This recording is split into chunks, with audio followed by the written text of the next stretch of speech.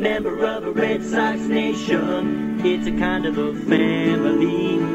Wherever I roam, up and way home, that's where I long to be. I'm a member of a Red Sox nation, it's a kind of insanity. Yeah, I live and die with Red Sox pride for eternity. I fake a smile November until opening day. Suffering baseball withdrawal around the clock. When April comes, hey, meet me down on Yawkey Way. That's when Red Sox Nation starts to rock.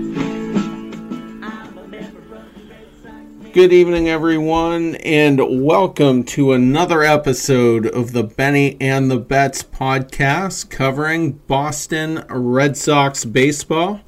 For everyone staying up late tonight on Periscope, this podcast can be found on iTunes, SoundCloud, Spotify, Spreaker, Stitcher, Player FM, and any place you can find it on Google. And believe me, there are several more.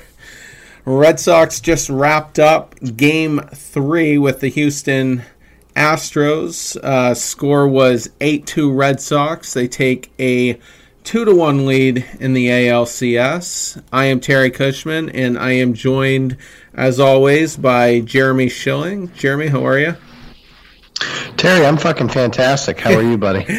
I'm good, man. I didn't expect to. How the hell can you not be in a good mood if you're a Boston Red Sox fan right now? I mean, this team is just, oh my God, I'm so excited to talk about it. Yeah, I mean, I'm gonna eat a lot of crow if I'm wrong for the second consecutive playoff round. I said 4-2 Astros, and I guess in my mind I didn't really ever anticipate leading the series other than maybe game 1, but I was probably the least shocked of anyone that we didn't win it. And it's just everything's going the opposite. The Yankees hadn't lost at Yankee Stadium, but then we win both games there, and then it's impossible to win a David Price start, and even though he didn't win, the Red Sox won, and take the first game in Houston. It's just absolutely insane how this is playing out. Well, insane is your word, Terry, because one of us True. picked the Boston Red Sox to win the series. So confidently in 7 games, but yeah. Confidently, exactly. Well, Yeah. All I'm going to say is the facts are that one of us picked the Sox to win the series. And it wasn't me, so fair enough. All right. So, admittedly, the game started a little too early before I could get home. I think I got home in time for the 6th inning, which is when things kind of got hot and heavy. But Nathan EOVALDI looked pretty well, about as good as we could have expected coming into this game. Totally agree. I was in a weird circumstance where I watched like the first inning, then had to listen to 2 innings, and then watched an inning and listened to an inning. So I'm not necessarily in any better spot than you are to give early commentary. I thought the first inning I did see, and both starters were clearly tight. And then both starters settled down immediately into the second inning. The difference in the game is that EOVALDI had in the 5th and 6th quick innings, 4th and 5th, he had quick innings which allowed him to go out for the 6th, with Keuchel being pulled. So, in the matchup of starters, EOVALDI came out on top, which I don't know that a lot of people predicted. So it's one of those situations where a lot of things happened that were kind of not expected, starting, I guess, maybe with EOVALDI for some people who didn't see it coming. I felt he was going to give us a chance to win, and he did. I felt like Keuchel was going to give the Astros a chance to win, and he did. The bullpen continues to be kind of surprising. It's a complete reversal, of course, from the regular season. And the timely hitting is starting to be something you can't ignore. Bradley Jr., obviously, with just an absolute massive hit. the Pierce narrative is so cool in my mind because he grew up a Red Sox fan. He's so goddamn down to earth that it's just so like I love watching him succeed. And he's being put in this position because Moreland's hurt. At the same time, Moreland continues to contribute. In his 3 last pinch hit at bats, he's got a hit, a walk, and a hit batsman. So he's 1 for 1, getting on base all 3 times. So it's just amazing to me how this team in the big spots continues to come out on top. At the same time, on the flip side, the Astros outside of Bregman have not been very good. Bregman is ridiculous. Like, I don't understand how one guy can impact a baseball game as much as he is. If it wasn't for Bregman tonight, that game might have been like 12-1. He's unbelievable. Like, backhand, forehand, charging and scooping and throwing a ball. Like, everything he does is like so impressive, and he does it with such like swagger. Like, it's obnoxious, don't get me wrong. I wouldn't be upset if he got in a single vehicle car accident because he's just such a douchebag. But like, there's a certain level of respect, and the proverbial tipping of the cap that goes to a guy who talks and acts the way he does, and then just 100% unequivocally backs it up. But the rest of the team is not. There's just not that same level. And he's super confident in his team, and he's super confident in himself. But, the Red Sox, top to bottom, are outperforming the Astros, and that's very surprising because you and I have discussed at length that we just feel like in all 3 main phases of the baseball game, lineup, pitching staff, bullpen, the Astros are better. Those are my opening thoughts anyways. Once we get to the finer points, I'll have plenty to say as usual. Yeah, the Astros, first of all, I fully agree on Bregman, and the thing that's so frustrating about it even more is we're just not that good in that area of the diamond defensively. It sounded like Nunez had a couple of plays that almost resulted in an error. Pierce was pretty stretched out, having to catch a couple of them, and he tripped and hurt his ankle on one, which I think he got the out at second. It might have been a double play had he not stumbled, and then that ultimately led to him coming out of the game. And you just see Bregman just own that side of the diamond, and it's just that much more painful to watch. And so, as for somebody who did see a couple of those plays, Terry, there's such a difference defensively when you're whether it's the shortstop, whoever fields the ball, their ability to get it to the pivot man at second base and actually relay and turn a double play. Bregman is like, the equivalent of like Brett Favre as far as like a quick short release. And everything he does is like borderline amazing because he makes plays like where you just don't think he can get the ball out of his hand fast enough and with the velocity he does, but he can. On the flip side, at least with Nunez, everything he does is like his foot slips. He's a little slow getting the ball out of the glove. He gets it to the pivot man and there's no chance to turn a double play.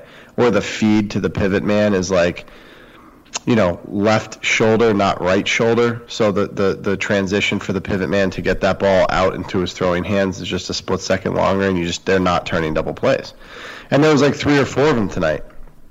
And on the flip side, and I don't just limit it to Bregman. I think just the infield defense of the Astros is so far and away better than the Red Sox. It's just so obvious at third that it's even worse. And then, not to mention, Nunez comes out of the game. He beat out that ball for the base hit, but he was clearly hobbled. And he basically almost ran down and touched the right field flagpole. He clearly did not want to decelerate on that knee or hamstring or both or whatever the fuck is going on with him. And then Nunez comes in the game and he doesn't make a play, and that allows the game to get tied. So it's just one of those situations where like Bregman is just like a goddamn vacuum. He's making every play to his right, to his left, coming in, and then Boston basically can't make anything unless it's hit on a one hop right to their chest. Yeah, and that's one of the crazy aspects of how we're winning these games, because we're just not as good defensively, but we've walked the tightrope in certain situations and fortunately came out on the better end of it. So, well, that and the outfield defense, our outfield defense is superior. I think it's the best outfield defense in the league. It's phenomenal. Yeah. So on the flip side, as bad as they are in the infield, minus short and first, the outfield just collects everything. I mean, it's really, truly remarkable. And Benintendi had a ball when the game was still in, and I can't remember who hit it, but it was a low liner, and he just made it look so goddamn easy, where a lot of left fielders, like back in the Manny days, that could have been a goddamn adventure. I don't know if you saw the play I'm talking about. Yeah, but it was like in the 6th or 7th, and a lot of them would have just let it come down, but he managed to stab it and, made it look easy. Yeah, I just, it's working out, and maybe we're going to see Devers a little more. I don't know how he botched that one that he missed. Did you see that one? Yes. It was, he was stretched a little bit, but it was semi-routine, and then it led to the game being tied, and I thought, oh, here we go. Because I was already worried, we're not going to have Porcello to pitch an inning, and luckily Brazier did really well. And I thought when he came out in the 7th, I thought that there was going to be a starter coming out. Some starting pitcher was going to come out. And I was like, would it be Porcello? Because that's what's been happening, is if he comes out in the 7th, a starter comes out in the 8th. And I'm thinking it's too early for Price. I'm like, maybe Erod. And then someone tweeted at me and they said, no, it's probably going to be Barnes, because if Brazier gets someone on base, he's the guy who's going to clean that up anyway. And then a minute later, sure enough, it was Barnes. And then Bradley hit that grand slam, and it was all, moot at that point. He could have, brought anybody out of the bullpen. But I just, it worked out. So we got 6 out of EOVALDI. That 6th inning, I agree, was huge, because he hasn't done that very much since we've acquired him. And, maybe with the extra rest, that helped a little bit. But another thing, too, nobody's really going deep very much. Like, we're not seeing nearly the home run ratio we saw last postseason, And the Astros are stranding runners on. Like, they had opportunities to score today, but EOVALDI was just able to get out of danger each time, and so it easily could have went the other way if they were a little more clutch. But luckily we were the most clutch, and we're sitting here with the lead. So, Terry, if I could just touch on the EOVALDI effect on the game and then the effect in the bullpen. First of all, just generally speaking, EOVALDI has really impressed me. Again, the moment is clearly not too big for him. In fact, I think he chases the moment, which, as a fan of sports generally, you just love to see. It shined through so clearly after the Devers non-play that tied the game. He showed literally no effect. Like, he quickly got the next out. Like, you literally blinked and the inning was over. Pierce comes up and hits a ball that might have killed somebody in left field if it wasn't for that wall protecting them. And then he came out and just completely shoved in the 6th, to the point where people on Twitter, like Lou Merloni, who's an ex-player, was like, bring him out for the 7th. And I didn't agree with that. But I think it just shows you that, like, this fan base is starting to believe in this guy, like, not just as the third starter, but maybe as your best, most consistent guy. His ability, he late in that game, 85 pitches plus, he was like 101 on a couple of pitches. Like, he's healthy. He doesn't give a fuck. And the moment is just not too big for him. And I don't care how anyone wants to phrase, like, what he did in the 5th and 6th inning, but he picked up his teammates, especially Devers, and just said, like, not while I'm in the game. And, like, to me, that just excites me to a level, like, I can't explain on this pod. Like, it you know, I don't even know what to say. It makes me so excited. It just, like, makes me love the guy. And there's an effect on, you know, the way he's pitching with whether he's going to be a Red Sox next year, because frankly speaking, the way he's pitching himself out of Boston in the future. That's probably for another podcast. The big part of EOVALDI being able to come out in the sixth inning, though, was, and Terry, we talked about this while we were kind of warming up for the podcast, it let Cora go with his comfort zone, which is clearly Brazier, Barnes, and Kimbrel. So it prevented the use of a starter, and obviously, I mean, Brazier was fantastic. So Brazier also helped with the fact that he didn't have to go to a starter, because the plan was to go to Barnes before the Grand Slam, and because he was the only guy loose, he had to come in the game for 2 outs. But I just think that EOVALDI knew that he was going out for the sixth for that purpose, which just, again, makes me want to give him even more credit.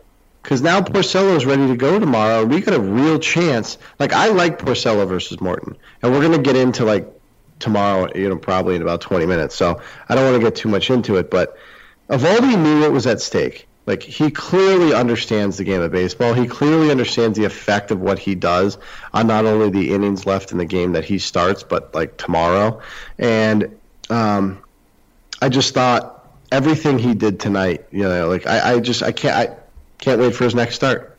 I really cannot wait for his next start. So can't say enough good things about EOVALDI. Brazier was awesome. Barnes came in the game, was okay, didn't have to be great because obviously but Bradley hit the home run, and then you could actually not pitch Kimbrel. And Erod, I know it was a 6-run game, but Erod, you know, did what you asked him to do. He got quick outs, 16 pitches, and I think that bodes well for any future use of him in the series or moving forward. Yeah. With EOVALDI, I've never really questioned his ability to handle the moment because, I mean, he was a 14-game winner one year in New York as a Yankee, and I think he pitched there in parts of 3 or 4 seasons. So that part I knew he had, and I'll fully agree that that's a critical component of being successful with a team like Boston because, I mean, I still question to this day that Craig Kimbrel might not be able to handle it. And, I mean, he's a heart attack closer for a guy who has some of the most impressive stats in the history of the game. And Mark Melancon, I like to call it Mark Melancon syndrome. And Kimbrel isn't that bad, but Melancon was really good before he got here. And really good with Pittsburgh for a couple of years after he left. But you put him in a Red Sox uniform, he'd lose his fucking mind. And we had to trade him mid-season. And so I love that about EOVALDI. I just don't think – I think he's at his ceiling, and that's a middle-of-the-rotation guy. He throws absolute gas, like you said. I mean, I think he averages 98-something, but, you know, you said he hit 101 on the gun, and – but the thing about him is he's a career 4-something guy. He's got Rick Porcello type numbers in terms of ERA, and he's not a high strikeout guy. And for a guy who's got absolute gas, he just doesn't really rack up the strikeouts. And I mean, I've got his stats up right here. In all but one start, which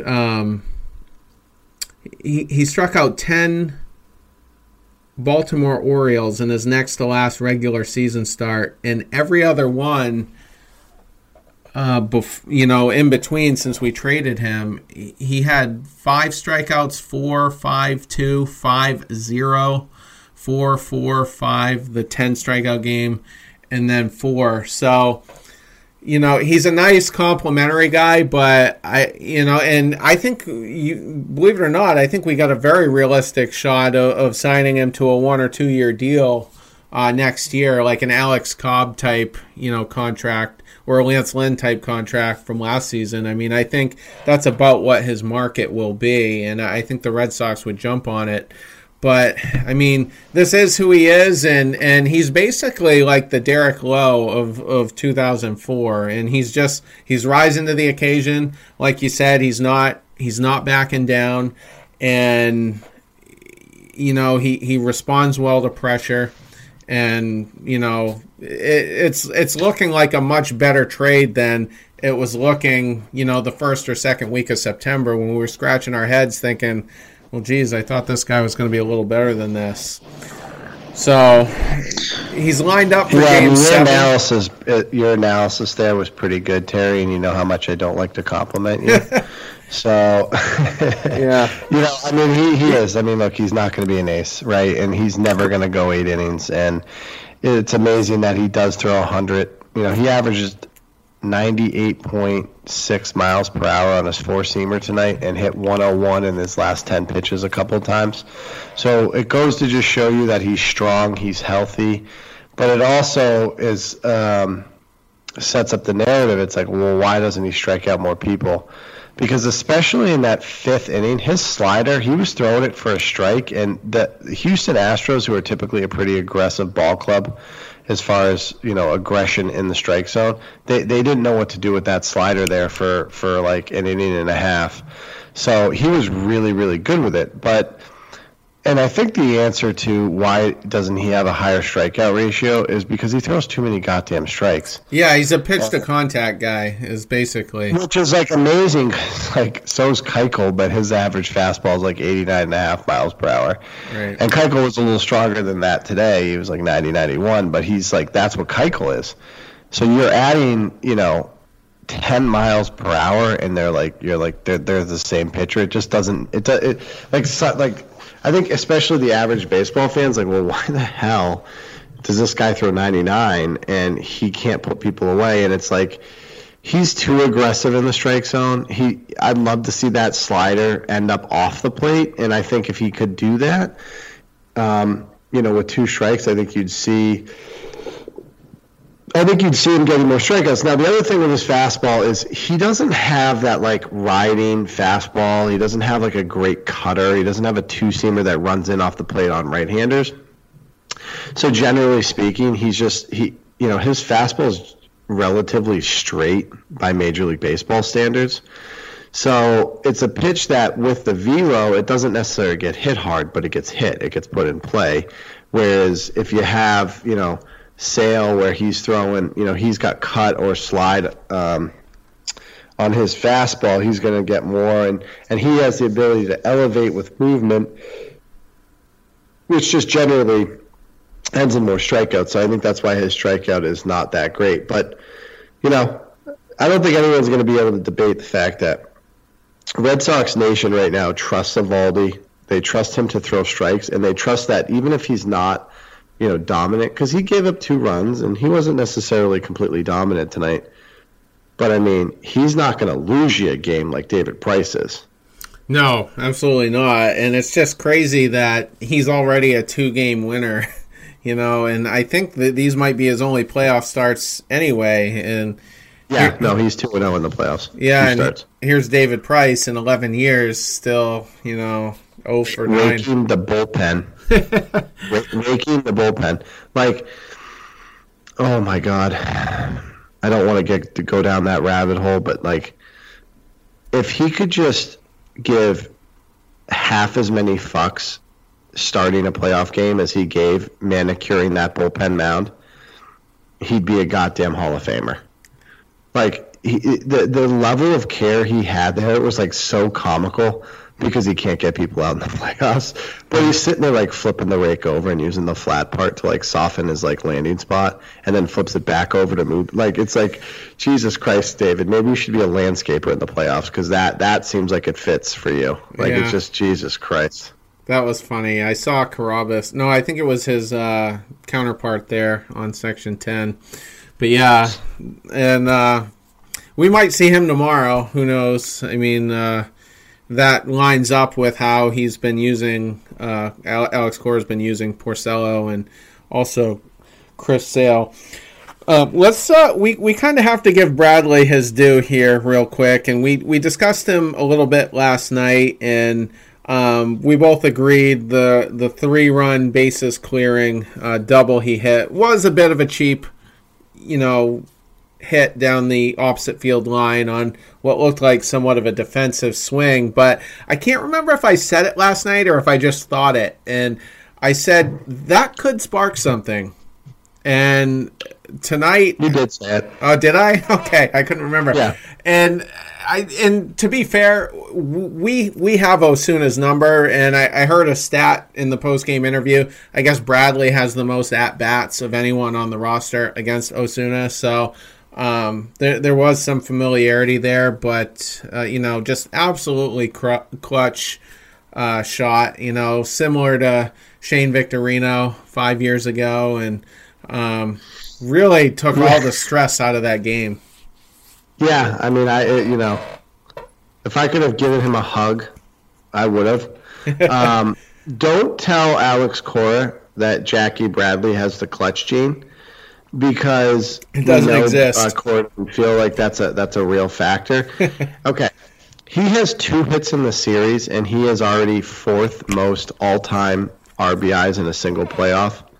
Not playoff series, in the playoffs in a single season. Like, up there with Manny and David and Trott and all those big years that those guys had. He's had 2 fucking hits. And it just happened to be with the bases loaded, and one was a grand slam and one was a 3-run double because the padding on the left field wall decided to, chip along his little baseball there. Yeah, I know. So, I mean, he's hitting 200. I mean, he hasn't been good. He had one, excuse me, double. And then he absolutely crushed a ball to right off Osuna, who clearly didn't have it.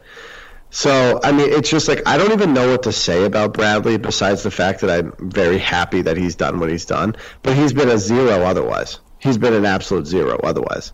Still swinging and missing through pitches, still not making solid contact, except for one swing that resulted in a grand slam. So, I honestly don't know what to say about Bradley. I don't think he's, hot, and I don't think you're going to see a game where he's going to go 3 for 4 and, maybe turn over the lineup and just, give the Sox a chance to dominate because Betts keeps coming up with people on base. That's not what I think is going to happen. And I wouldn't be surprised if he didn't get another hit. And I also apparently wouldn't be surprised if he had another, 2 RBI swing that gives you a game, but it just he's been weird, frankly speaking. And one of the things that TBS mentioned, and I think right before or during Osuna's outing, that a lot of those guys haven't pitched in a while because the ALDS went so easily their way, and then they brought in guys and I can't remember the guy, was it Green who faced Pierce, where he hit the ball off the back wall in left field. That guy hadn't pitched in a week. Osuna hadn't pitched since last Tuesday, according to TBS. So some of those key guys in the bullpen just haven't thrown meaningful pitches in a long time, and I thought that really showed in that Osuna outing because he really didn't give his team a chance to win tonight. I mean, he stunk out loud. Hits Moreland on the elbow. Hits Holt. It just, and he was up on Holt. I think that was a 1-2 pitch, if I'm not mistaken. So again, just all the key plays went the Sox way. Yeah, with Osuna though, I think it's it's like a David Price Yankees effect. I really think there is something to it because we did hit him pretty hard when he was the Jays closer. I remember at least a couple of blown saves, so. That might be lingering in his head, and there could also be something to the inactivity as well. But it seemed like a perfect storm anyway. Well, he's not Presley. I'll tell you right now, that guy is living up to the billing. Oh, yeah. 2 Ks, 13 pitches, 10 strikes. I mean, I don't know that I've ever felt so confident in the Red Sox inability to score a run in an inning as that inning that he pitched. I think it was the 7th inning, if I'm not mistaken. It was, yeah. That guy is, Jesus Christ, that guy's filthy, man. I hope he slips on a banana peel. Yeah, and just think, though, I mean, there were all these rock star closers available. Herrera, out of Kansas City, and he ended up getting hurt, unfortunately. But Britton was on the market. I'm sure there was 1 or 2 others. And then Presley, just a very under-the-radar guy, and Houston plucked him out of Minnesota. And, I guess they worked, they got that spin rate magic or whatever, and I think they kind of, helped incorporate that into his repertoire. But he's only given up 2 earned runs since July 11th. So just on a very... He's a bad man. There's no question about it. Yeah. But I thought A.J. Hinch actually had a factor in the loss for the Astros. I was a little bit surprised at 84 pitches that Keuchel wasn't back in the game. I mean, he hadn't given up an earned run since the first inning, or running since the first inning. He had a stretch there where I think he had 8 in a row, and then I think he had 7 in a row at one point, or 6 in a row. Like, he was really good after the first inning. He really did give them a chance to win. And I thought that Cora went with EOVALDI in the 6th, and it made all the difference in the world with being able to limit who had to pitch out of the bullpen. And the Astros did the exact opposite. And obviously, and it wasn't Green, it was Smith. I made up Green. I think that's a made-up baseball player. Okay. Smith came in and gave up. And it wasn't like a terrible pitch, but Pierce was obviously looking for it because he absolutely fucking crushed it. It's like one of those situations where I was just surprised by it. So Smith comes in and gives him the home run, and then they bring in Sip to face Devers in the 6th inning, and he's the only left-handed guy they have. And I'm just like, A.J. Hinch, what are you doing? Like, it's the 6th inning. Like, why are you burning your one left-handed reliever now? And I think he walked Devers in a really good at-bat by Devers. And I think it came right after he made that kind of non-play at third, so I was really impressed by that at bat. Okay, fine, right? Like, so it's a one-run game. Pierce hits the home run. So Presley comes in the game, and he's absolutely dominant. And then you don't throw him another inning? Like, it's the playoffs, dude. Like, what are you doing, AJ? And I don't know you from a hole in the wall, but it just seemed to me, like, watching the game, that Presley had, like, the lowest leverage inning of the entire game. I was shocked that they didn't feel like they could stretch him to 2 innings, or at least let him start that inning and get another out. And, like, if you're going to cap him at 25 pitches, fine, let him throw 12 pitches in the 7th. But he was just so freaking dominant. You bring in Osuna, he stunk out loud, and the game was over. Yeah. So, again, like, it just seemed to me that Cora had the full pulse of his team and his bullpen and his pitching situation, and he knew that EOVALDI getting to the 6th. And, by the way, credit to us, because we talked about this yesterday at some length. The difference between EOVALDI in 5 innings and EOVALDI in 6 was exactly what happened tonight. Like, we absolutely nailed it. So, it just seemed like Cora won tonight, and he made all the right decisions, and he pressed all the right buttons, and A.J. Hinch was surprisingly bad. Yeah, he was. And I hear that from some people. They say he's not a good manager. And one thing is that might be screwing with his head a little bit is I think Cora has the advantage based on the intel, because he hung out with all those guys. He knows how AJ thinks, and AJ knows that. So I don't know if there's a little bit of that going on. But also, why don't we just dive into this real quick? There was also a controversy which came to light tonight, I think during the actual game. And apparently in Game 1, there was a suspicious person in the credentialed area of the press box. And I don't know if it was the Red Sox press box or the Astros press box, but someone was somewhere they shouldn't have been, and they had a camera, and Fenway security approached the guy, asked for his credentials. Apparently he didn't have any, so they removed him. And as they were removing him, an Astros employee, and it wasn't specific as to what type of employee, but an Astros employee tried to intervene and say, hey, he's our guy, he should be allowed in there.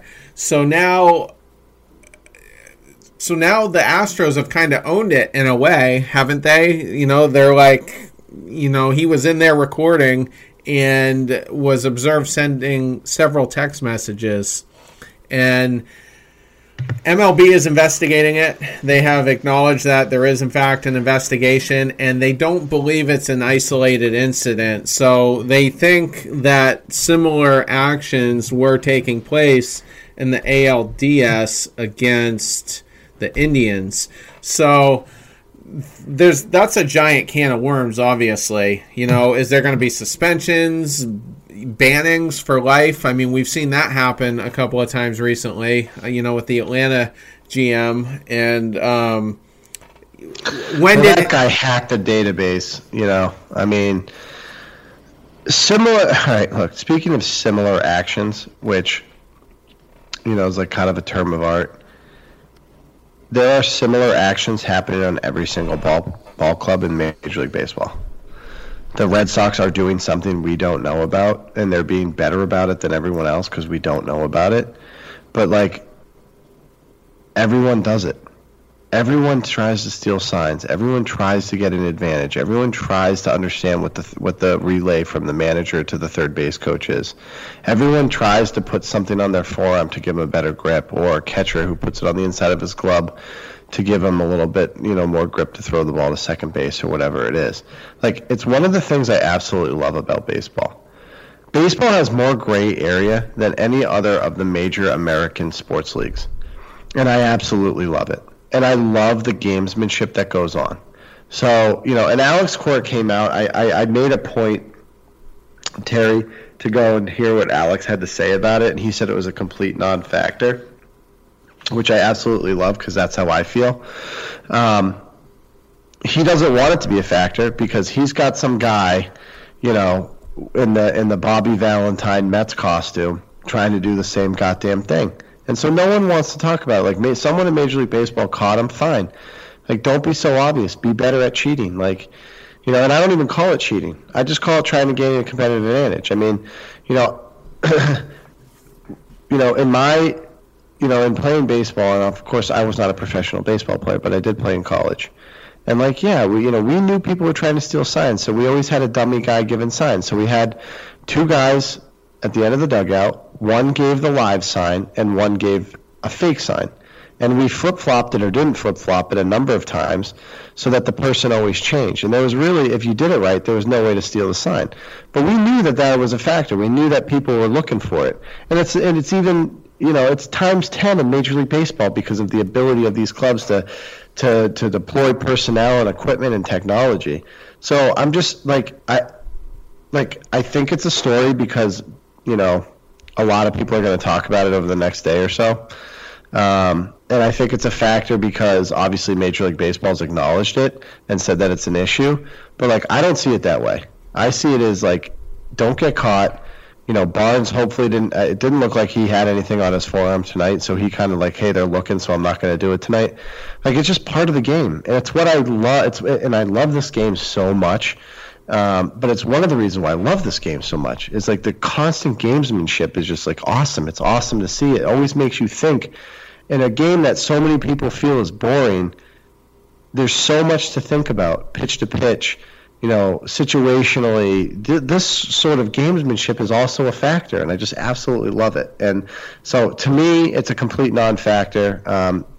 Be better at cheating or trying to cheat, as the case may be. Well, we're winning, and so, I mean, I don't have a strong opinion one way or the other, but that doesn't mean MLB won't, and that's where I'm a little curious right now, and I think this does rise significantly above the level of pine tar. So we'll just have to see, but I'm just wondering what A.J. Hinch knew and if he knew it during the game, because if you watched his press conference, extremely nervous, very disheveled, so and maybe he was just finding it out. And I think we're going to see some serious repercussions of this, and it's not unprecedented. I mean, the Red Sox had the Apple Watch thing last year. That was during the regular season, though. I don't know of any other comp as far as baseball goes. The Patriots had that legendary Spygate scandal, so it happened there. I think Major League Baseball is fine with pine tar, and as long as you're not putting it on your neck and insulting the intelligence of the umpires, they're not really going to bother you with it. But something like this, I think that would rattle them a little bit. So Well, in what I read, it was like the same guy doing it. It was like becoming very obvious, and it felt to me the way the story was written, it was like, okay, we have to do something here because this is like too obvious. Like I don't think they wanted to have to do this. But Terry, I'd like your opinion on, where you stand on this type of gamesmanship, as I call it, or what some people may call cheating. Because, I understand you think there's going to be a punishment. I don't think there's going to be a punishment. I don't think it's going to be any punishment on the field that's going to affect this series moving forward. But, what's your position on it? Is it cheating or is it gamesmanship? Because I think I've come out and clearly said, in my opinion anyways, that it's gamesmanship. I would be aggressive with punishment on that, maybe at least to the level of a suspension. And, I mean, let's just look at a couple of things here. We had St. Louis Cardinals players go to jail, do prison time for hacking into the Houston Astros, of all teams, computer systems. They went to prison for that. Mike Coppolella, the previous GM of the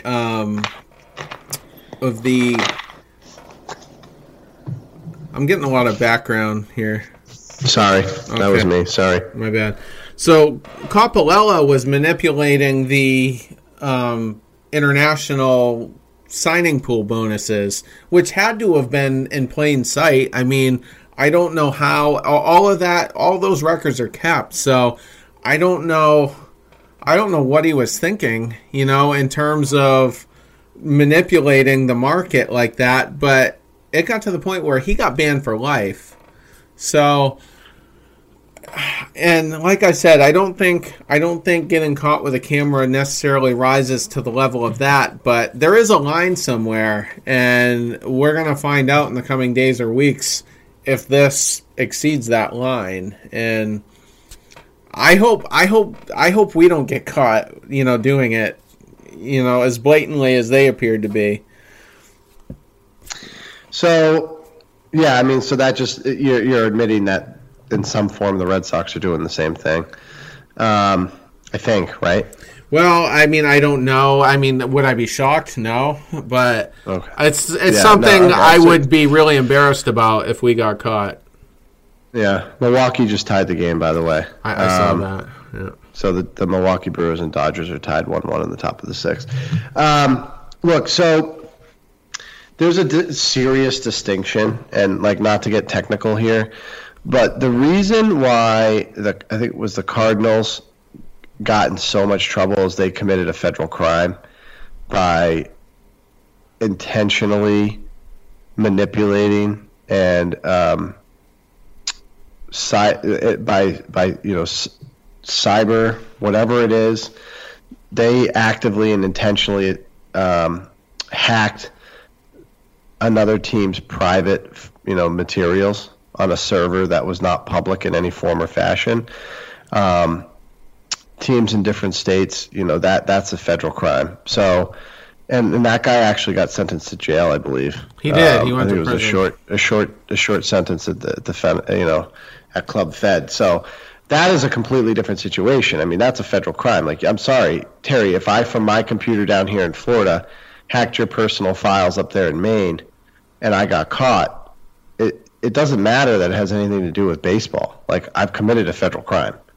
Now, this is not, I mean, let's separate a crime versus a baseball penalty. Okay? Let's not, it's so different. It's such a different situation. And I get it. I don't think there should be a penalty. I think that the specific individual should be banned, or I don't even think he should be banned. I think he should be sentenced, suspended for 100 games or some significant penalty to send a message to the next, 100th man in the organization to not do it. But again, I don't think it's going to have any effect on the series. I don't think there's going to be a punishment for AJ Hinch. I don't think there's going to be a punishment for anybody on the active roster, obviously. And so if you're going to take this ancillary, employee of the Houston Astros and throw the book at him, fine, because it's not going to affect the series. If you're going to do something Major League Baseball to affect the series, I have a serious problem with that. I just have an absolute serious problem with that. Yeah. Everyone does it. Everyone does it.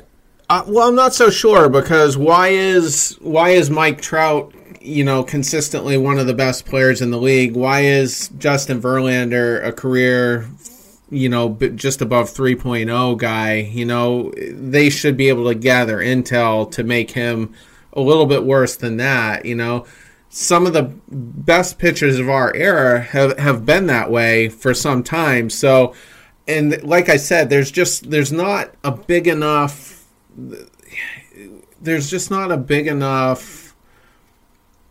thing to compare this to, a big enough sample size, I guess, is what I was looking for, of incidents.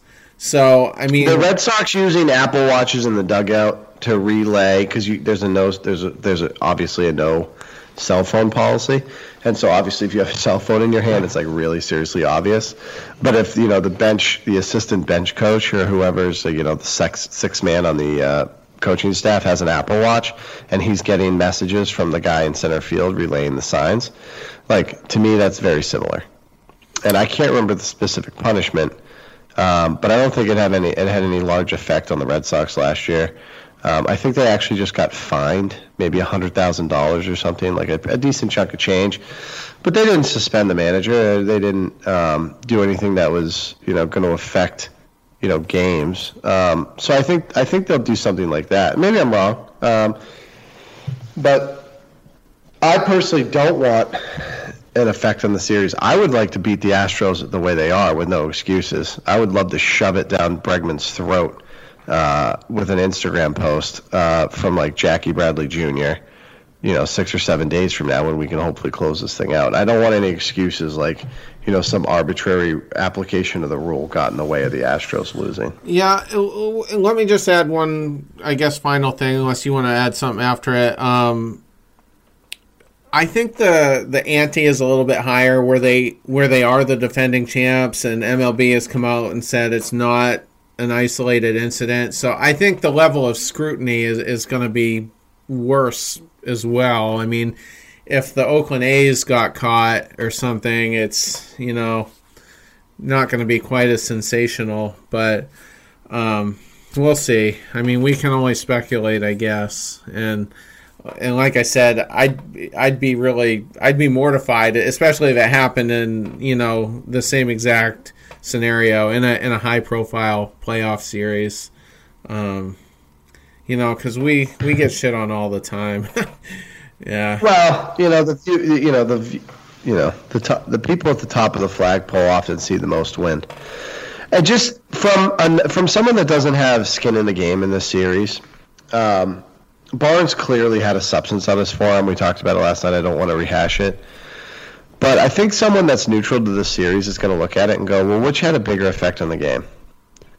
This creepy dude, in the section next to the dugout, in the camera well, or Barnes applying a foreign substance to his fingertips to have better control of his breaking pitches.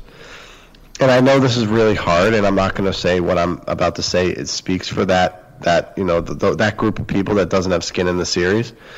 But I think that a non-party to this series would say the foreign substance on the pitching arm of your best reliever is probably has a bigger effect on the game than some guy in the camera well maybe getting some information, maybe not.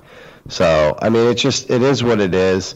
You and I texted about this, before the podcast while the game was still going on. And again, to me, it's gamesmanship, not cheating. Yeah, I don't know. I mean, and that's fine. I'm just going to be curious to see what the outcome is and how even tomorrow kind of progresses. If we're not hearing much about it, by noon or so, then it's probably going to get swept under the rug for the time being. Well, on that side of it, Terry, I'll bet you a quarter that they announced that the investigation's ongoing and that in some time in January, on a Friday at 4 o'clock, there was like a fine or a suspension levied down on the specific individual that's like happens in some nondescript period of time where no one pays any attention to it. Because I just don't think they're going to want to make it a thing. because it's like I said, it's something that happens in every clubhouse. So I think that's what will happen. We're investigating it. We'll make a determination when our investigation is complete, and that'll happen in like the middle of January when no one's paying attention. We're still talking about the camera, though, right? Or are we talking about Barnes? Yeah, exactly. Okay, yeah, no, okay. They can't do anything to Barnes. We mentioned it quickly last night. Like, no one independently confirmed that there was a foreign substance on his arm. So without that happening with an umpire during the game, like a la Michael Pineda 3 years ago, there's no exposure to Barnes. Yeah, I mean, with the Barnes thing specifically, there was no media cooperation. There was a viral video that some redneck guy from Texas took from his living room couch that made its rounds, and I only found one writer from Yahoo Sports, and it wasn't even Jeff Passan, their rock star writer. There was only really one report of it. So there's been some Red Sox reports about this current incident with the camera. I did see John Heyman talk about it. So it all depends on how it percolates with them. If they decide that they're just going to cover the series and not really talk about it, then you're probably right. It'll, in early January, they'll be like, oh, by the way, this is the result of it or whatever. And by spring training, it'll be an afterthought. But we'll see. Yeah, we'll see. And I'll tell you another thing, too. If that was the Red Sox, it probably would have been worse because the Patriots with Deflategate, and everybody loves to shit on us. We're cheaters. We're all racists, apparently. We got a pretty good dose of that last year. And, so we'll always have a bullseye on our back no matter what. So it's kind of rare that we're on the other end of this. And I like that we're under the microscope because it means we're relevant and people are generally jealous of the success. Yeah. And it's the easiest thing in sports to be a fan of Boston sports teams right now. It's just the level of success is unprecedented. And there's so many fans, media members, because media members are not above getting petty.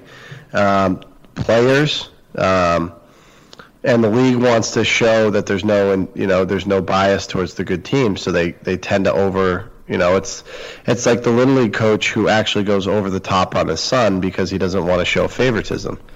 And that's a lot of what happens to Boston sports teams generally. So, look, I don't hate it because, again, we're still there all the time, and I get that. So it is what it is. If it was the Red Sox, I mean, Jesus Christ, maybe they would have had a suspension in place by the time the third inning ended. Maybe they would have sent in Houston cops to arrest Cora right out of the fucking dugout. But, it is what it is. It's not us. Again, I don't place any importance on it. I just don't want to see it affect the series. But yeah, no, I totally agree with you. We get dealt with differently generally across all four major sports teams, because again, the guy holding to the top of the flagpole is typically seeing the most wind. So right. It's a good place to be in my mind. Couple other unrelated notes now, just for shits and giggles. I'm seeing this on Twitter right now. Roberto Osuna only had one blown save during the regular season this year, and it was against the Red Sox while he was still with Toronto. And then his career ERA against Boston coming into this game was 5.28 with 5 blown saves altogether, which is astronomical to have that many against one team. Is just unreal. And his ERA after this game, merging it in with the regular season, is 6.67. So we own him. Like that's pretty awful stuff, for one. Hey, you know how much I don't like to give you credit, but I'm going to give you credit here. You called that. You called that before you called that in our preview of the series. I think you exactly said that same phrase. We own that guy. I'm not worried about him. And I think that, credit to me because you know how much I don't like to give you credit. Okay, I think you're starting to like it, though. I don't know. Well, I've been wrong enough times where it's like it'd be silly not to just give you the credit you deserve. Yeah. I mean, you nailed that one. Okay. I mean, we absolutely owned him today. I mean, a lot of it was his own doing. So, I mean, you don't own a guy who just keeps throwing at you, right? Like, you hit a guy in the foot, you hit a guy in the elbow. By the way, I'd like to go on record. Kinsler would have moved his back foot and not got hit by that pitch, and then would have rolled over on a fastball, and Moreland would have never hit in that inning, and Bradley Jr. would have never hit in that inning if Kinsler was in that spot. So, just generally speaking, Kinsler absolutely sucks. And I'd like to get into the decision to start Nunez and his effect on this game, but yeah, no, I mean, you're right. It sucks. I don't want to admit it. I hate to admit it. My skin's crawling right now, but you were right. It's just crazy to me that they didn't have the foresight to kind of predict this, because one of the reasons Dombrowski got Pierce was because the Mariners were really good at the time and were kind of looking like they were going to be a wild card team, and Pierce had great numbers against Paxton, who threw the no-hitter for the Mariners. So that was part of the motivation, and Eovaldi was a Yankee killer, so there's a little to go with that. But so it's just crazy that they A, traded him, and then B, put him into a high leverage situation today with numbers that were apparently, and those numbers are more glaring than I thought. I just remember like 2 or 3 blown saves that we got to him, and I didn't know the extent of it. The other thing too is I already highlighted it. Like, Presley was got 13 pitches, 10 strikes, 2 strikeouts. That inning lasted about 42 seconds. Why not keep Presley in the game, AJ Hinch? Yeah, I mean, you nailed the Asuna thing. So I refuse to believe that you're smarter than AJ Hinch. Yeah, I shouldn't be. So right. See how I turn this back against you, yeah, Tilly? that's perfect. So if you've seen it, and again, I give you all the credit in the world, and that's not a joke. I do give you all the credit in the world because I think you absolutely nailed it. AJ Hinch had to have had the information. Now, whether he placed the same value on it that you did, I don't think he did.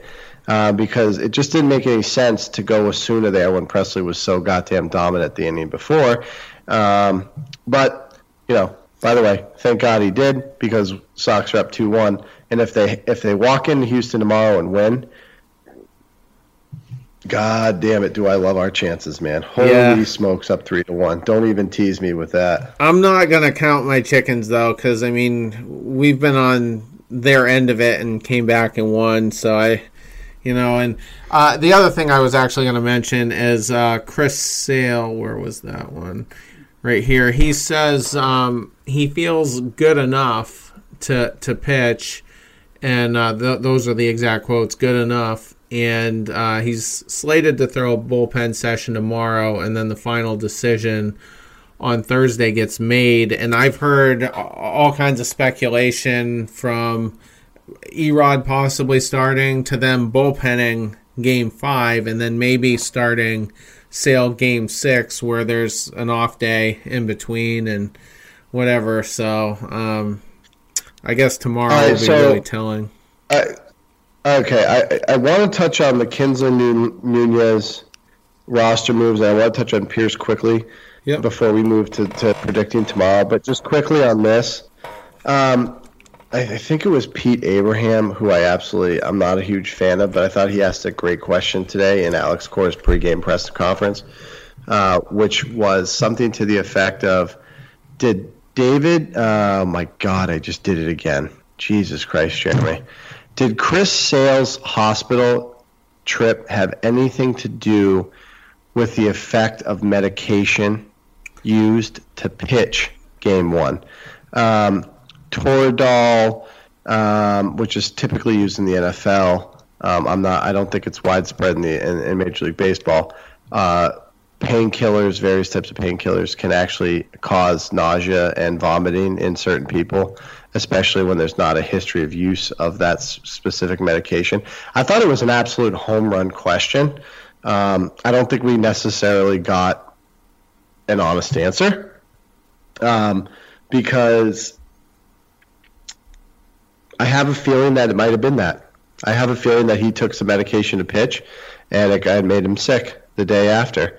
And so he has to go in the hospital because it was caused by a medication, not by some sort of virus or bacteria. And so he's in the hospital for whatever reason, to get his stomach pumped, to give him a different medication to counteract it. I don't know. It's concerning. And then they're not committing to him in Game 5, which is kind of, again, like another factor. Like there's where there's smoke, there's fire happening here.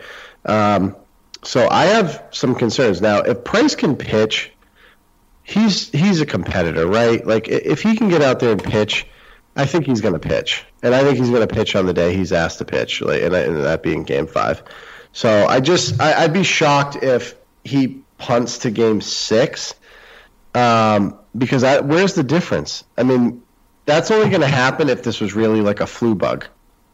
But because if he got sick because he took a medication to pitch, which I tend to think happened, he's probably going to take the same medication to pitch again because he's hurt. So, Well, I'm glad you mentioned that. I actually did hear that this morning, that the anti-inflammatory meds might have, been, the cause of his hospital trip there. And you could be right. And I think I said last night, now that we know we can at least possibly win a game in which David Price starts, my chief concern last night was how healthy is Chris Sale, and how much can he contribute at this point. And now we've won tonight, so we got a little bit more breathing room. But and I can't remember if I said this last night. I know I tweeted it for sure, but I mean, are you going to be shocked if 3 weeks from now, when the postseason is over, one way or the other, if Chris Sale has shoulder surgery? I mean, I'm not. No. Yeah. No. Right. So that's... And anyone who would say they'd be shocked by it is not paying attention. Right. I mean, this is the quintessential, if there's smoke, there's fire, hypothetical. Like, things aren't adding up. I mean, they're just not adding up, and like in my profession, I'm kind of taught to like ask, the question on the other end and see it from both angles. And I mean, it just seems there's too many things happening here. It's not just the shoulder. Now it's the hospital visit. The great question by, I think it was, again, Pete Abraham. Like, it all makes sense, right? It just all, or it doesn't. Or it doesn't. Like, I could see it both ways. But there's enough, toothpicks in the pile to lead to the conclusion that, there's something, that those toothpicks are in that pile because they're hiding something. So it's really, really concerning that, it's really concerning. But I'll tell you right now, and this is the surprising part. I can't believe I'm about to say this because this is completely against what I said when I predicted Red Sox in 7. Because what I said then was Price has to win both starts, and then you got to win 2 non-Price starts. Oh, my God. I did it. You did it. Sale. I'm like, what is wrong with me? You have to win the 2 Sale starts, and then all you have to do is win the 2 non-Sale starts. That's not going to happen. I mean, I'm already wrong. So they've proven they can win these games. Like, they're not afraid of the moment. Like, this team is so different under Cora. Like, they're just so different. So, I'm getting to the point where I don't necessarily think Sale starting and being, the 7-inning version of Sale is the only option here. I think they can piece it together. Yeah, and they might. And it's like I said in the intro, like the unexpected, at least from my own expectations, keeps happening. The 2 Yankee Stadium wins, the Price game, EOVALDI today. So I'm just at the point now where anything is possible, and I'm just keeping an open mind at this point. I mean, what else could I do? And yeah, I mean, I agree, and we're at an hour, and I know we typically go about an hour and 15, hour and 20. I really do want to talk about the Kinsler-Nunez versus Devers-Holt situation, if that's okay, Terry. I know this is your show, and I don't mean to step in here, but I really don't want to miss the opportunity to talk about that before we get to Game 4. Yeah, go ahead. Do you have any position on that? Because I feel really strongly on both roster moves here. Well, what do you mean, like? Well, obviously, it's at this point, it's clearly Kinsler, Holt, and Nunez or Devers. Okay, well, I like Holt better in terms of winning, and he's a half a step back from Kinsler defensively, but I'm fine with that. I just think if Holt's in the lineup, our chances of winning are greater, and same with Devers at this point. I mean, look at that at bat today against Sip, a lefty, and he worked a walk. So I'm done with righty-lefty when it comes to that position when they're both not great defensively anyway at third. So I just want the higher, just the better bat at this point. And if we replace him defensively in the 7th or 8th inning, fine, do it. But as far as the lineup goes, the starting lineup, I want Devers at third, and I would much rather have Holt play second. All right, the example of an elite defensive player is Bregman. Yep. Tonight was just a perfect example. I've already highlighted. I'm not going to talk about it anymore. Yep. Kinsler's not that over Holt. He's not. I'm sorry. He's not. Like, he's not making plays where you're like, oh, God, no one else would make that play. No, he's not. Like, stop it. Please, Cora, I beg you, stop it.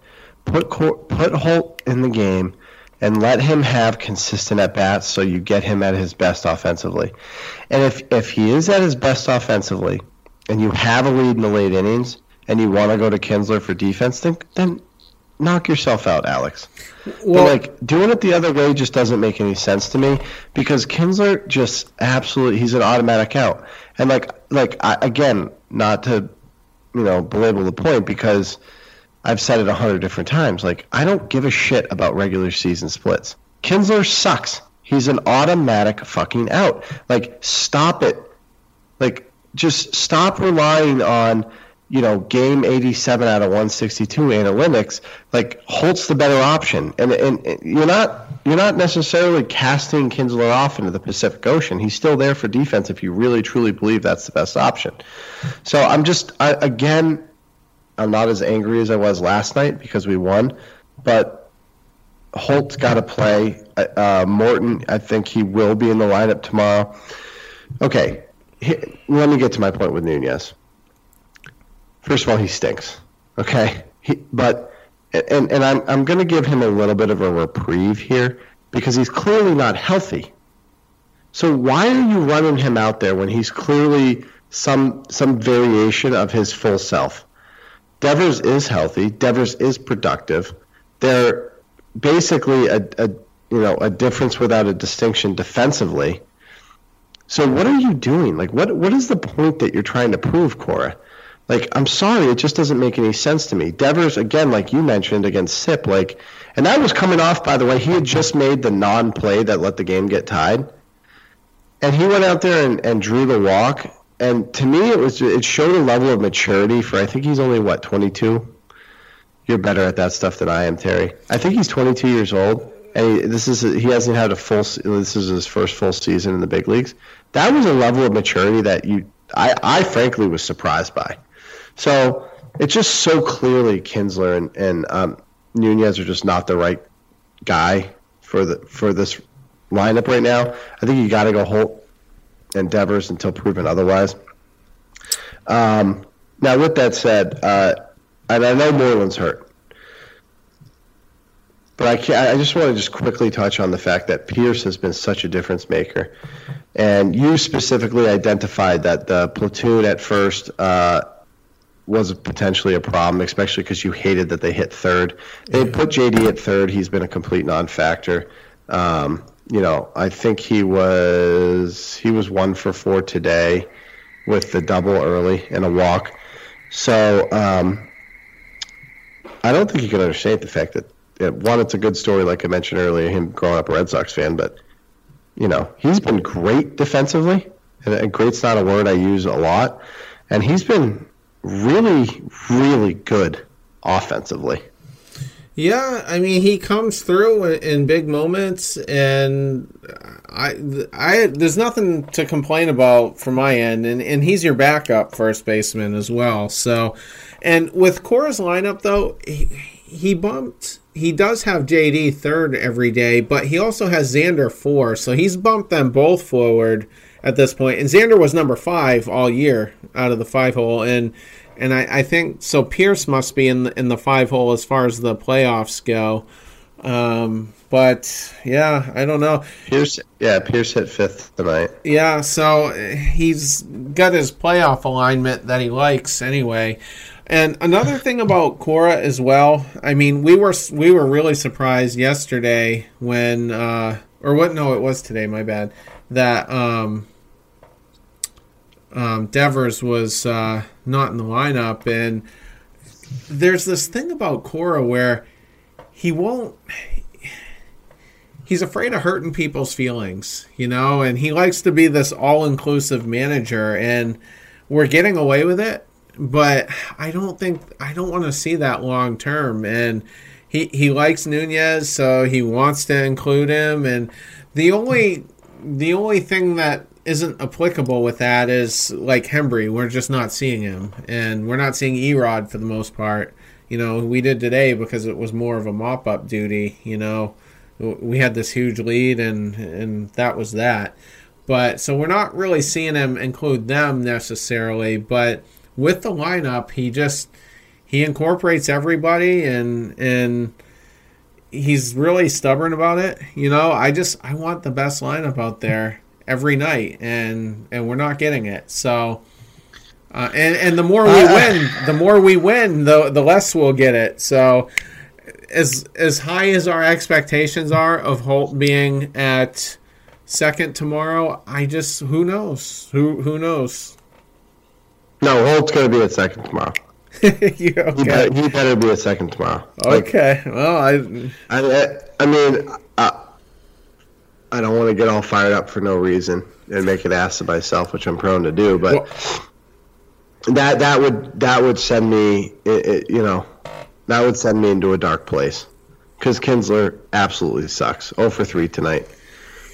He absolutely would have pulled his foot out of the way of that hit batsman against Osuna. There's no question about it in my mind. Holt. He's a professional hitter, and he's hot. And he's not such a significant downgrade. So again, I don't want to rehash that. One final thought on the roster before we maybe move to what's going to happen tomorrow, Terry. Swihart, again, didn't play tonight. He has absolutely no role in this team.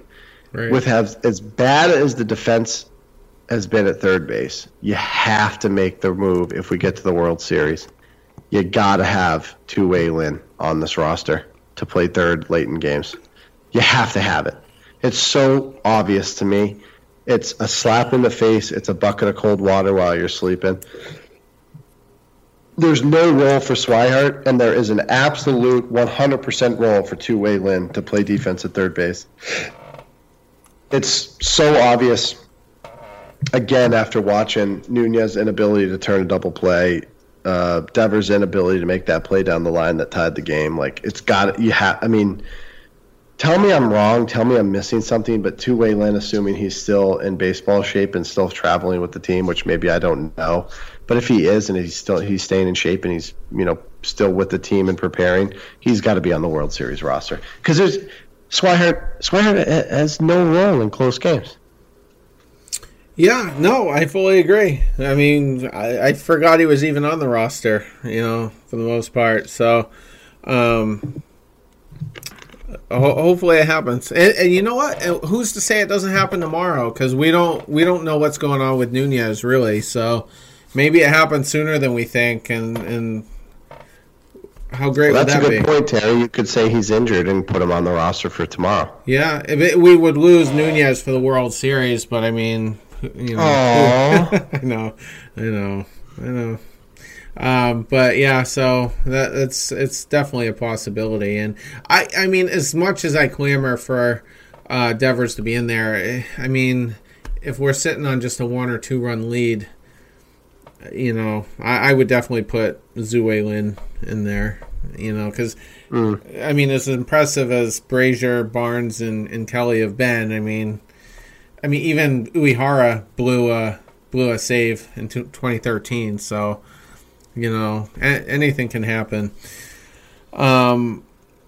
Is there anything else you wanted to cover before we do just briefly get through tomorrow's start? No, I'm ready to go. Okay. I've got some comments on Morton. Okay. Yeah, well, as far as the Red Sox are concerned, it's Porcello. His numbers, he did have one decent start this year, so against the Astros. I don't know what his career numbers are, but and he wasn't that great in the one postseason start last year against them, but he is pitching fairly well as of late, and I fully expect him to go at least 6 innings or so. And if you could even squeeze out a 7th, I mean, how convenient would that be? Well, I think it would be a big factor. I think there was a reason why they pulled Barnes after 15 pitches. Once they got, I'm going to space it on who the next guy was, but once they got the next guy loose, Kelly. Once they got Kelly loose, they brought him right in the game. And that was an indication that they want to have Brazier and Barnes ready for tomorrow. And I think they are. And, I agree with you. I expect a lot from Porcello tomorrow, which is kind of surprising. And, the track record or his last start against Houston, I'm not sure I'm going to place a ton of impetus on that because he's been nails. He's been tough as hell this postseason. And to me, along with EOVALDI, he has shown nothing but just balls. Again, not to continue to say the same things, but why not? I'm kind of good at saying the same things. He's pitching out of his role in the 8th inning and dominating. He then makes a start and gives you an absolute chance to win, and you do win that game. I expect the same thing tomorrow.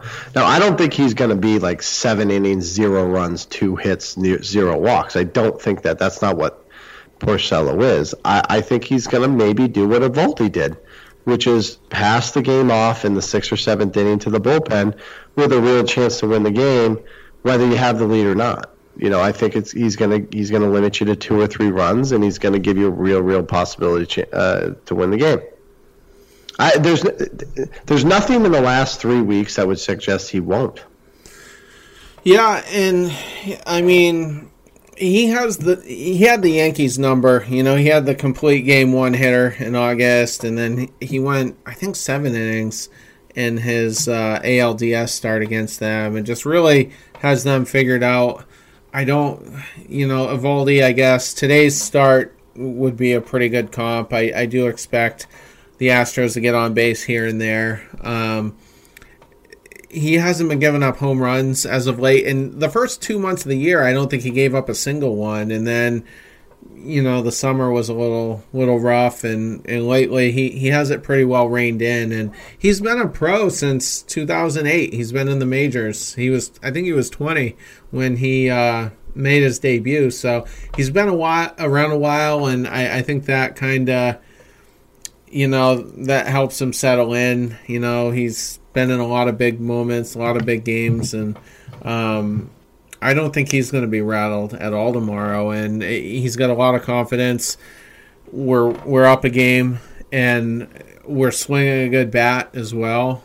And so, I'm not worried about it. I feel a lot better about it than I might have, coming into the playoffs, 2 weeks ago or whatever.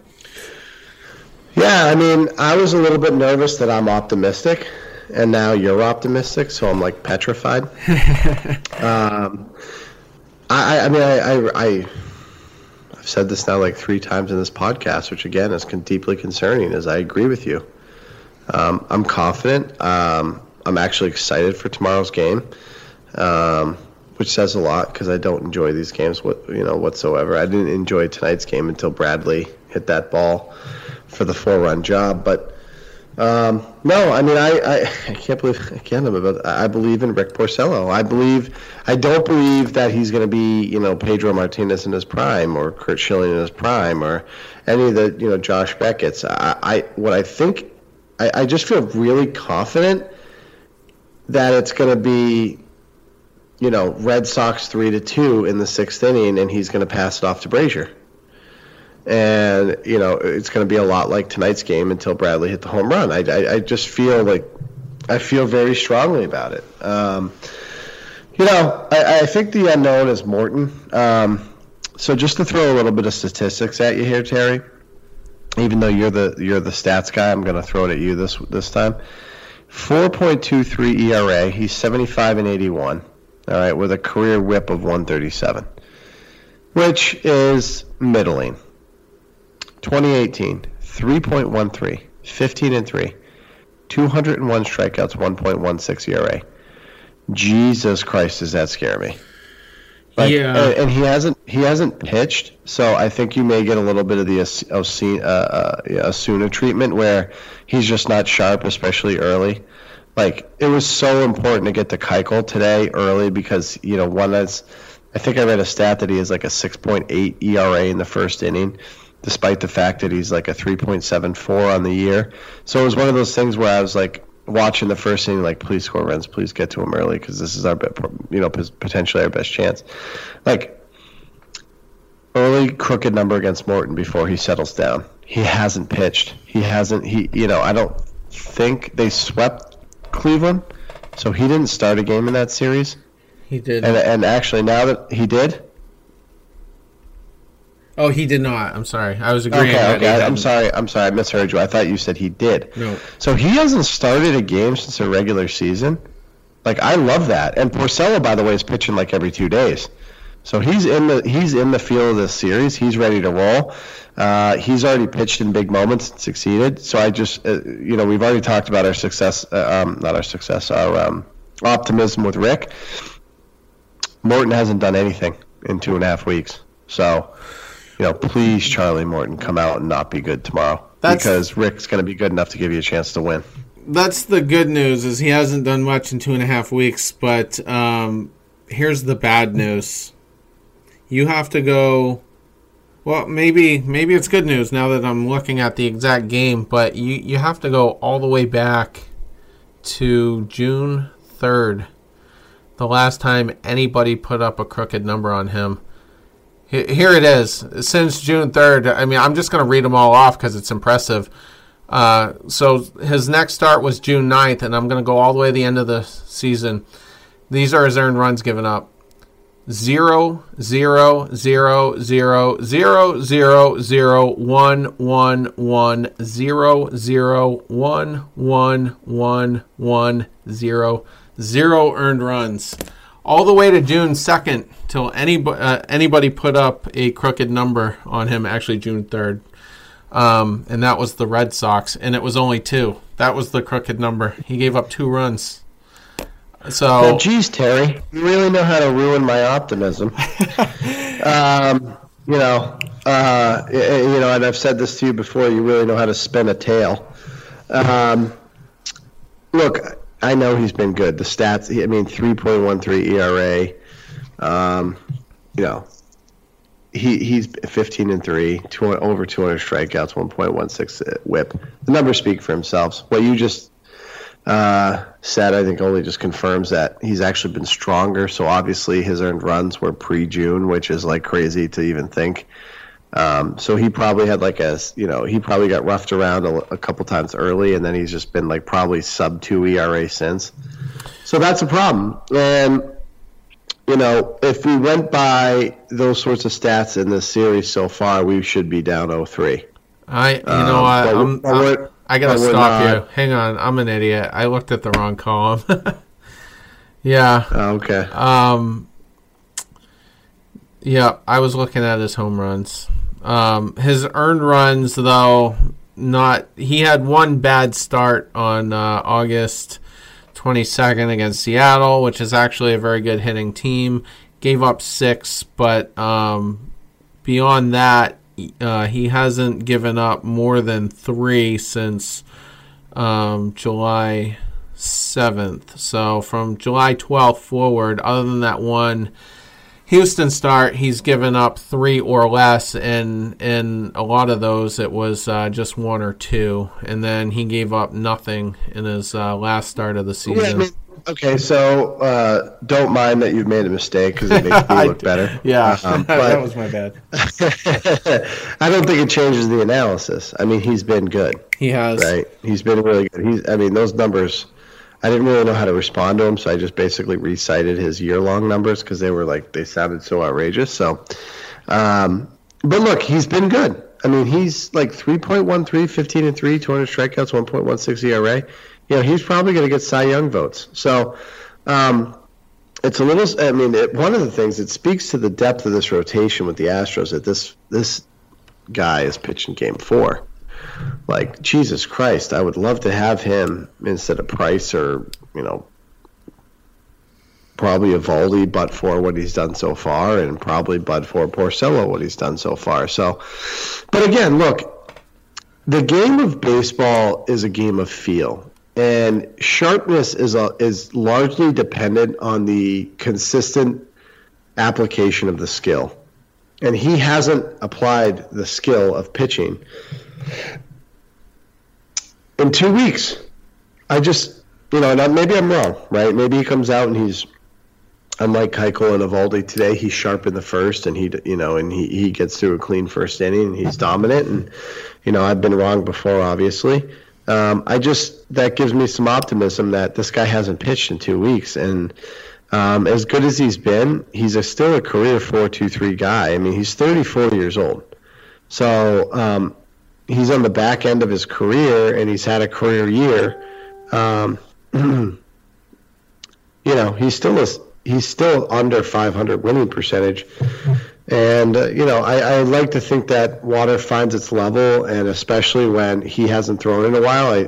I expect to, at least again with Porcello and with the way the offense is produced, I think we're going to get to the bullpens and on both teams, and I feel very strongly that we're going to have a chance to win the game. Yeah, and that was actually the next thing I wanted to touch on is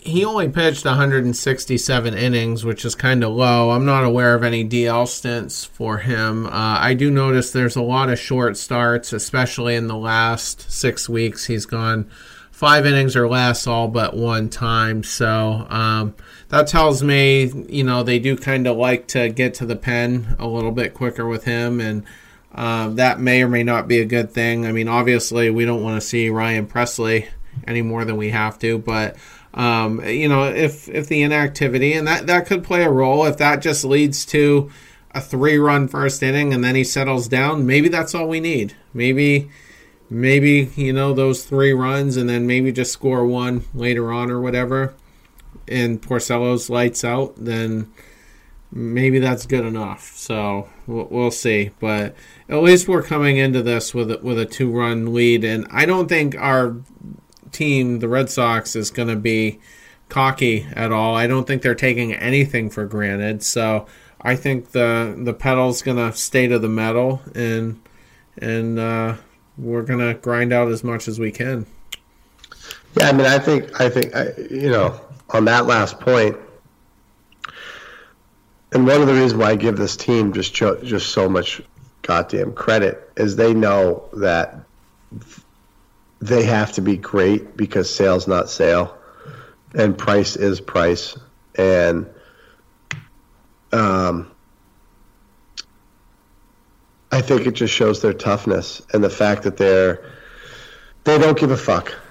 They don't care what the narrative is nationally, and they don't care that Bregman posted the video on Instagram of EOVALDI giving up back-to-back jobs when he was still pitching for the Devil Rays earlier in the year. So, I mean, this team, look, I've watched so many games this year, and you start to feel like you're part of the team. And I know that's kind of homerish, and you're probably over there rolling your eyes so hard you may have passed out. But I'm so proud to root for this team. I love standing behind a team that has that level of toughness. And it's so easy to root for them. They don't have any typically bad actors, which I know I've gone on record, like, I don't care if you're a good person or a bad person, just be productive. But it hasn't been an issue with this team. So I expect them to come out tomorrow in full support of Porcello. I expect Mookie Betts to come out in that first at bat, and maybe he doesn't get a hit. But I'm going to tell you right now, I'd be shocked if he didn't put a good swing on one of those first, one of those pitches in his first at bat. And Benintendi is going to give you make plays that have an effect on the game. So I'm optimistic.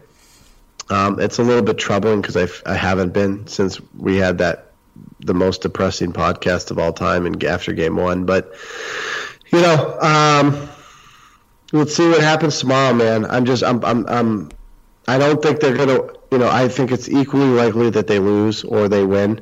But for the first time in this series, it just seems clear to me that the moment's not going to be too big for almost anybody. And in fact, I think their intention is to go meet the moment. Right. And Bregman kind of jinxed himself anyway by having that video up for like 5 minutes or whatever. Well, he didn't jinx himself because he's an animal. But maybe he jinxed the Astros. Which is fine. That's probably what happened. Yeah. Well, all right, I guess we'll wrap on that and reconvene tomorrow night. It's probably going to be a late one, 8:30 game time. So hopefully it'll be a happy one, at least. You still there, bud? Yeah, no, I'm here. And I whether they win or lose, I think it's important that they play a certain way for the rest of the series. Because if they do lose tomorrow, and I don't think, and it's not a foregone conclusion. In fact, I really like their chances to win the game. It becomes a 3-game series. And this team has always met the moment this year. It's been constant. We I don't want to have to go back and listen to our Game 1 podcast, but it was so depressing. It was so down. It was the sun will not rise tomorrow. And guess what this team did? They came out in back-to-back games and just absolutely really dominated. So what I'd be really shocked about tomorrow is to see like a 10-0 loss. That would be really surprising. I just think they won't go quietly into the night, even if they lose. And if I'm right, even if they do lose the game tomorrow, I feel strongly that they can win the next 2 out of 3, especially because 2 of those games are potentially in Boston. Yeah, I'm a little more cautious, just because we don't know what Sale is, and we don't know what the game plan even is if he's not right. So there's that, and then Price is going to be stressful no matter what, and so who knows how he handles that. And I think the lineup might have learned more from him than he learned from it, and so I just don't want to count my chickens. But a win tomorrow means you go 1 out of 3, and then I'm supremely confident after that. So, but we'll just see how it plays out, I guess, because there's 100 different scenarios. Yep. I think the lineup's going to give you a chance to win tomorrow. They've just showed. And by the way, the Astros have the better pitching staff. Let's not lose sight of the fact that this lineup has met the challenge, and they have scored in multiple innings. They put up cricket numbers. I just think it's a really good precursor for a team to win a game where your starter doesn't, theoretically give you a chance, especially if like Sale comes out and he's just not himself and he's only going to give you 2, 3, 4 innings again. I don't think it's an automatic loss, and I don't think David Price is starting. I don't expect him to pitch well, obviously, but I just don't think it's an automatic loss. I think this team's going to fight, and they're going to at least give you a chance to win late. So, look, I know by our nature I'm generally more optimistic than you are, but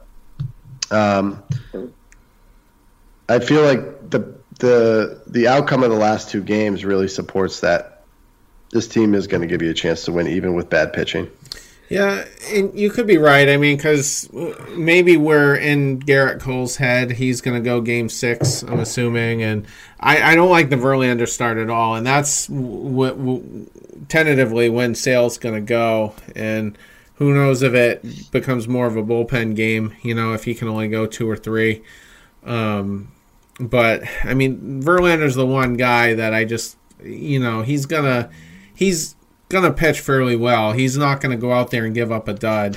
And maybe Cole will. And then who the hell knows with Game 7, because it's all hands on deck at that point. I kind of like us in that scenario a little bit because we know Porcello is going to be good for a few. Price is pretty solid out of the pen, especially if you can kind of keep him away from Gonzalez and Correa.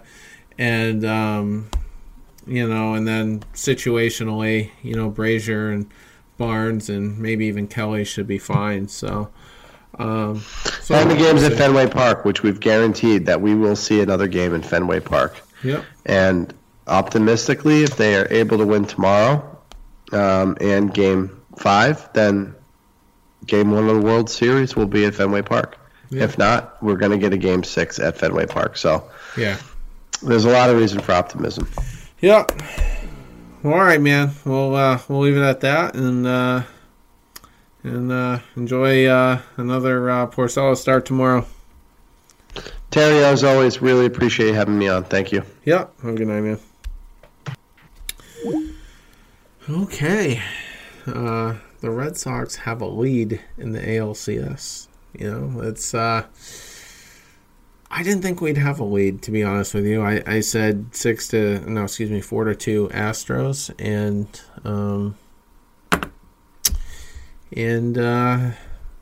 that's, well, I guess, I mean, it, that's still in play, I guess, but most likely not. So we'll see tomorrow. It could be 3-1, and then, like I said, I love our chances to go 1 out of 3. So everyone have a good ride to work, and hopefully, everybody kind of probably went to bed early though with the earlier start. So we'll see you all tomorrow night. The kind of a family, wherever I roam, a Fenway home, that's where I long to be. I'm a member of a Red Sox nation. It's a kind of insanity. Yeah, I live and die with Red Sox pride for eternity. I sleepwalk through the days when there's a West Coast swing, married to the TV and the radio, for tickets in October.